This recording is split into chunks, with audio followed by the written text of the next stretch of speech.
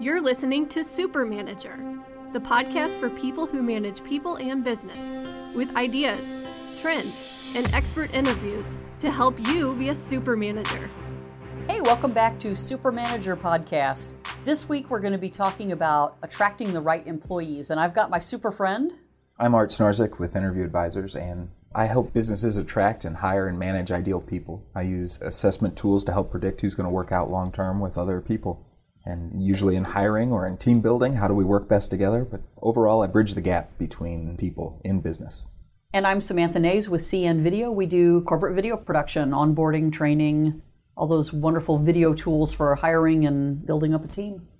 I was talking with someone and they were telling me a little bit about company culture, different work environments. And they talked about a business that on Friday afternoon at 3 o'clock, they'd pull out the beer. And everybody would stop working and have a beer. You're thinking, wow, that's a cool work environment. Well, there was actually an employee that worked there that was very unhappy as a result of that. He felt that that was inappropriate. He didn't want to sit around and drink beer. He wasn't a beer drinker. And it made him feel left out of the organization because this is what everyone else did and it wasn't what he wanted to do.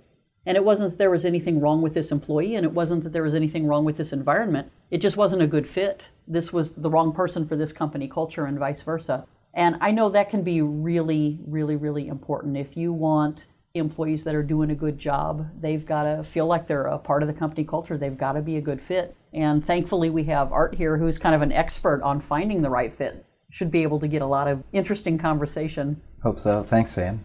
I encourage people to really think about the do and the who of hiring. Can they do the work? And it sounds like this gentleman could. But in the who, are they who we like to have here? Are they going to fit our culture? And it's super important. To me, I almost feel like it's as important, if not more important. I know when we look for people for video production, there are people who can use editing software and there are people that can use cameras.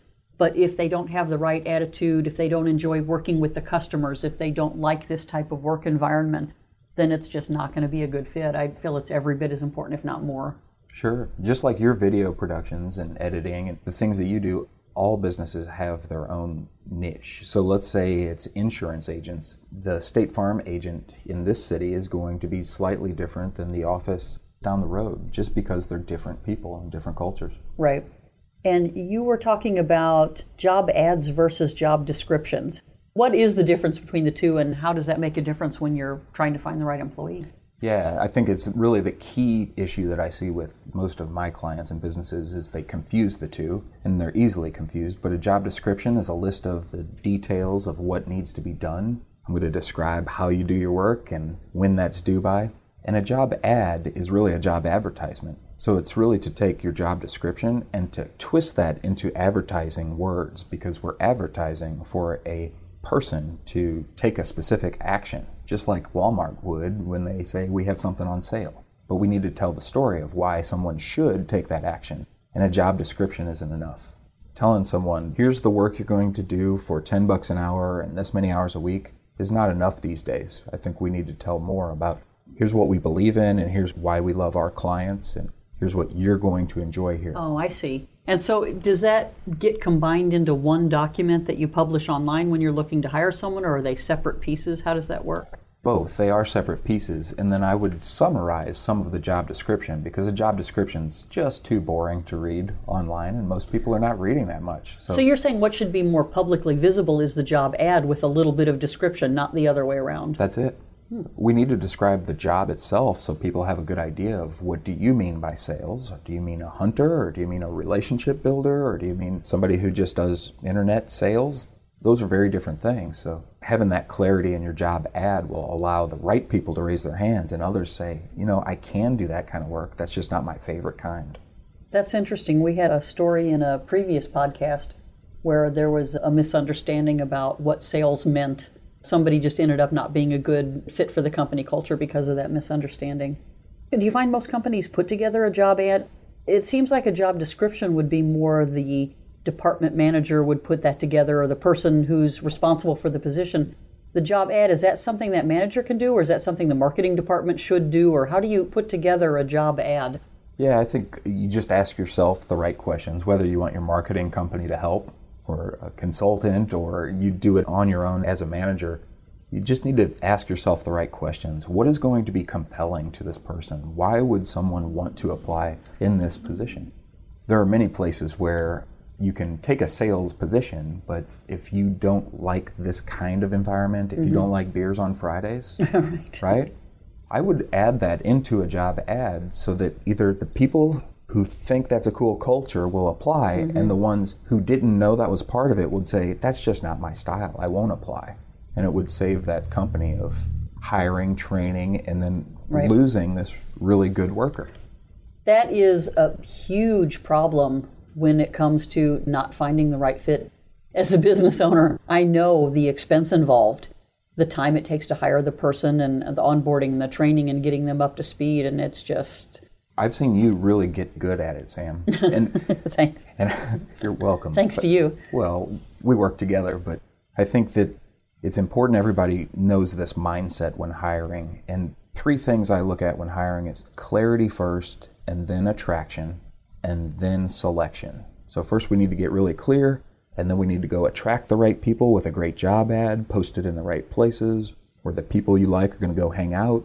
It's marketing, folks. So when you say clarity, you mean not just in your job ad or your job description, you mean the person who's doing the hiring really understanding what it is that they want. That's it. Here's clarity about the job. We know that they're going to have to do this with videos and edit them. Now let's get a little bit clear about the kinds of people we want to have apply and skill sets. And do they have to be really good with time management, or is that negotiable? Right. But is empathy important for you? So as you get really clear about all these different traits of a person, then you can say, well, now we know what to evaluate that person against. It sounds like now we're getting into marketing.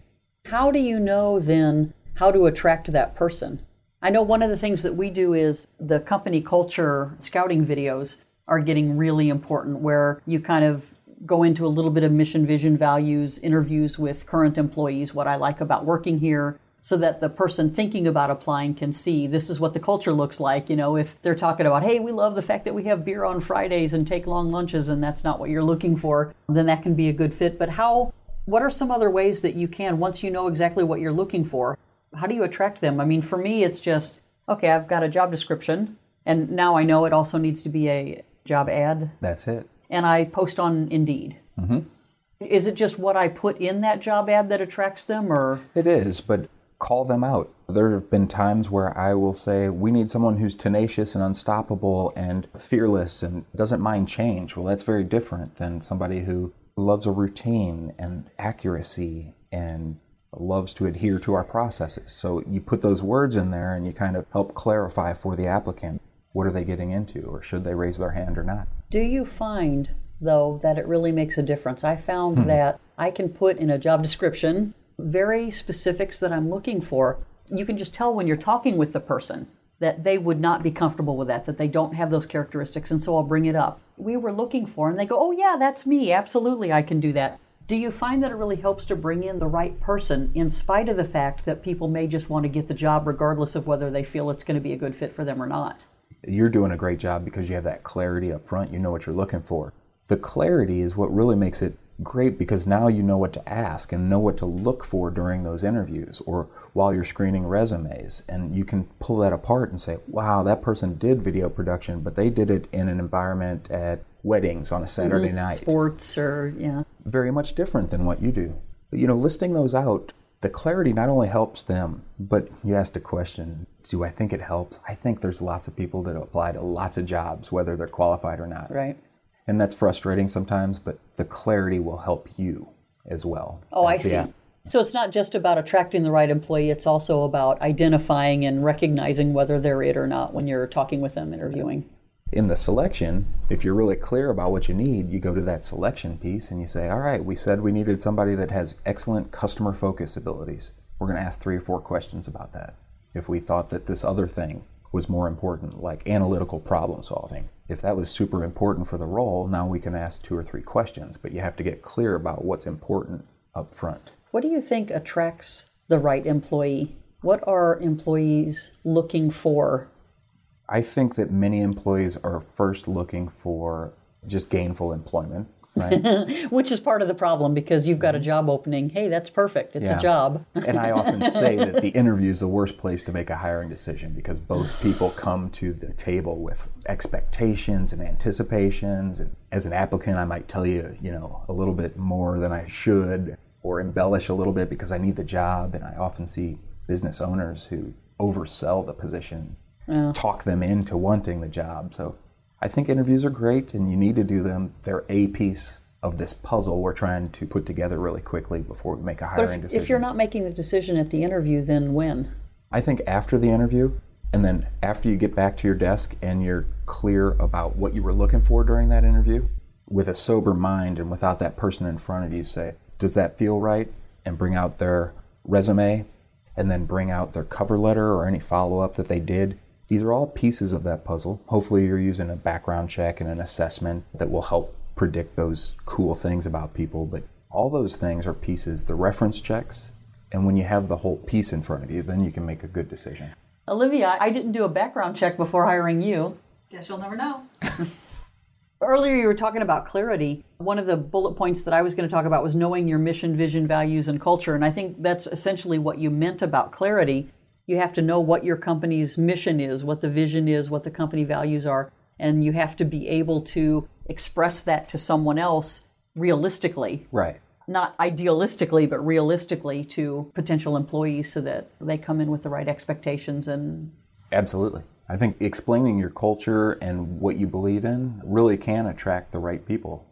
When you're very clear about who you're looking for, it helps other people find those people for you. Unemployment rate is low right now, and a lot of candidates that are out there, there might be a good reason for that. No offense to anyone who's currently unemployed. True. There are many that are unemployable, and there are some that are still good, and just we need to find those diamonds.